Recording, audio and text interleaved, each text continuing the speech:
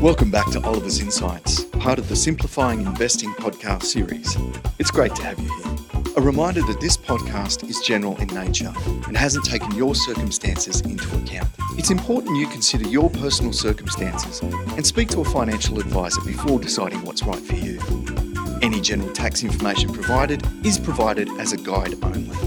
And with that out of the way, here's Shane. G'day everyone, and welcome to the latest issue of the Oliver's Insights podcast series. Now, we are reasonably upbeat on the outlook for investment markets this year. In fact, they started the year off very strongly into their highs in early February.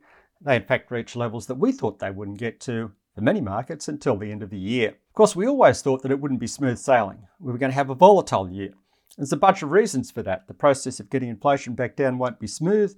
The topping process in central bank rates will take time with setbacks along the way, as we've seen recently with the Fed and the Reserve Bank. Recession risks are higher. Raising the US debt ceiling around the September quarter won't be smooth, and geopolitical risks around Ukraine, China and Iran are quite significant. So with share markets getting overbought into early February and seasonality turning less positive, shares both globally and in Australia are vulnerable to more of a pullback in the short term. Now, this note updates 7 key things we think are critical for the investment outlook. The first one, of course, is global business conditions. Whether share markets fall back to new lows and resume the bear market in the US and global shares that started last year will be crucially dependent on whether major economies slide into recession, and if so, how deep that is. A mild recession could just result in a bit of a correction in markets and the recovery continues. Alternatively, a deep recession could be a very different story with potential for new lows. Our assessment is that global growth will be around 2.5% to 3% this year. Global business conditions indices, which have fallen well below their highs last year, have recently shown some signs of stability, which may be a good sign. Of course, we need to keep an eye on them. One factor helping recently has been the recovery in China as a result of their reopening. So far, so good, but obviously a fair way to go on that indicator at present. Inflation. Now, this, of course, is one of the big ones. A lot continues to ride on how far key central banks raise interest rates, and the path of inflation will play a key role in this. Recently, the news has been somewhat better globally, with several key countries seeing inflation rates roll over. For example, in the US, inflation on the latest numbers at 6.4% is well down from the 9.1% high in the middle of last year. Of course, it's still too high, and recent monthly numbers have been a bit up on the previous month, but the broad trend has been down. Now, our pipeline inflation indicator for the US, reflecting a mix of supply and demand indicators, has been falling, pointing to a further fall in inflation. Obviously, the key is that US inflation and indeed global inflation continues to fall. If so, this should allow the Fed to stop hiking rates sometime in the next few months and may in fact find itself needing to cut interest rates from later this year. So obviously inflation is a big one to watch globally, but particularly in the US, given it led on the way up in terms of inflation interest rates, and of course will likely lead on the way down. In Australia, it's a similar story, but we're lagging a little bit, as we've pointed out in recent podcasts. The inflation rate in Australia reached nearly 8% in the December quarter, and of course the underlying measures of inflation rose more than expected, and that of course has driven, I guess, a more aggressive stance recently by the Reserve Bank. Fortunately, our pipeline indicator of inflation in Australia is still falling, so that's a good sign, but we do need to see clearer evidence that inflation has now peaked in Australia and that it's starting to fall as the year proceeds. I think we will, but obviously the Reserve Bank is still a bit concerned about that, and for good reason. We certainly don't want to see a rerun of the 1970s, 1980s period where inflation got out of hand. Unemployment and underemployment. Also critical is the tightness of the labour market. Obviously, many central banks have pointed out that the labour market is still too tight, particularly the Fed, and in Australia, the Reserve Bank. And that, of course, leads to the risk that wages growth will accelerate dramatically, locking in high inflation rates with a wage price spiral, which would make it a lot harder to get inflation back down. Unemployment and underemployment are key indicators of this. Both remain very low in the US and Australia. There's some evidence that labour markets have seen the best and may now be slowing.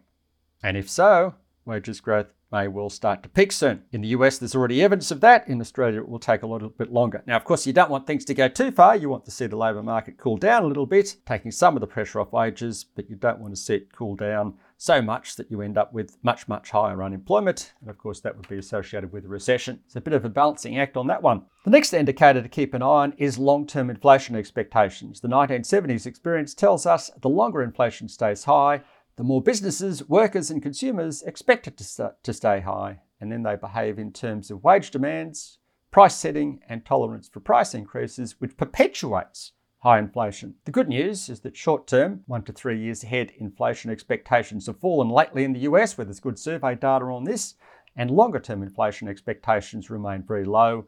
In the US, in fact, just below 3%, which is in the range they've been in for the last couple of decades. Now, this is consistent with 2% or so inflation and suggests the job of central banks should be a lot easier today than, say, in 1980, when the same measure, that long-term inflation index, was running around 10%, and deep recession was required to get inflation back down. I guess the key in all of this is that inflation expectations remain low, and that would mean central banks won't have to raise interest rates as much as they did in the early 1980s to get inflation back down. The fifth indicator to keep an eye on is earnings revisions. Consensus earnings growth expectations for this year are around 11% in the US and around 7% in Australia.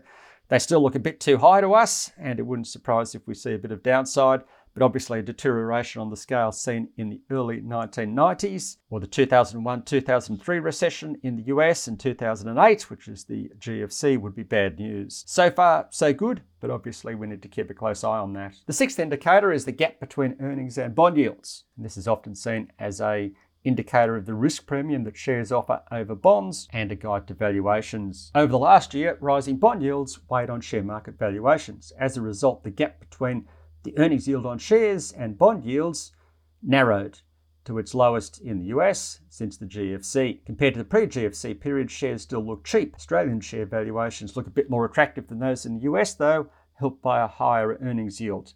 Ideally, bond yields need to continue their downwards trend and earnings downgrades need to be limited in order to keep valuations okay. So that's one to watch. Finally, I reckon it's worth keeping an eye on the US dollar. And this is something we had in our set of indicators last year, about 6 months ago, when we did something similar to what we're doing in this podcast. The US dollar is a counter-cyclical currency. So big moves in the US dollar are of global significance and bear close watching. Due to the relatively low exposure of the US economy to cyclical sectors, the US dollar tends to be a risk-off currency. In other words, it goes up when there are worries about global growth and down when the outlook brightens. Last year, the US dollar surged with safe haven demand in the face of worries about recession and war and more aggressive monetary tightening by the Fed. Since September, though, it has fallen back as inflation and Fed rate hike fears have started to fall a little bit and geopolitical risks have receded a little bit. A further fall in the US dollar would be consistent with our reasonably upbeat view of investment markets for this year, whereas a new upswing would suggest that outlook may be vulnerable. So far, so good, but still a fair way to go in terms of all of this. So I hope that's been of value and that those key indicators or key things to watch will be of some use going forward. We started doing this particularly about 6 months ago, and so far there's been some improvement, but obviously we need to see further improvement going forward. So until the next podcast, adios. To keep up to date with Dr. Oliver and the Simplifying Investing podcast series, be sure to subscribe to your favourite streaming platform. That way you'll never miss an episode.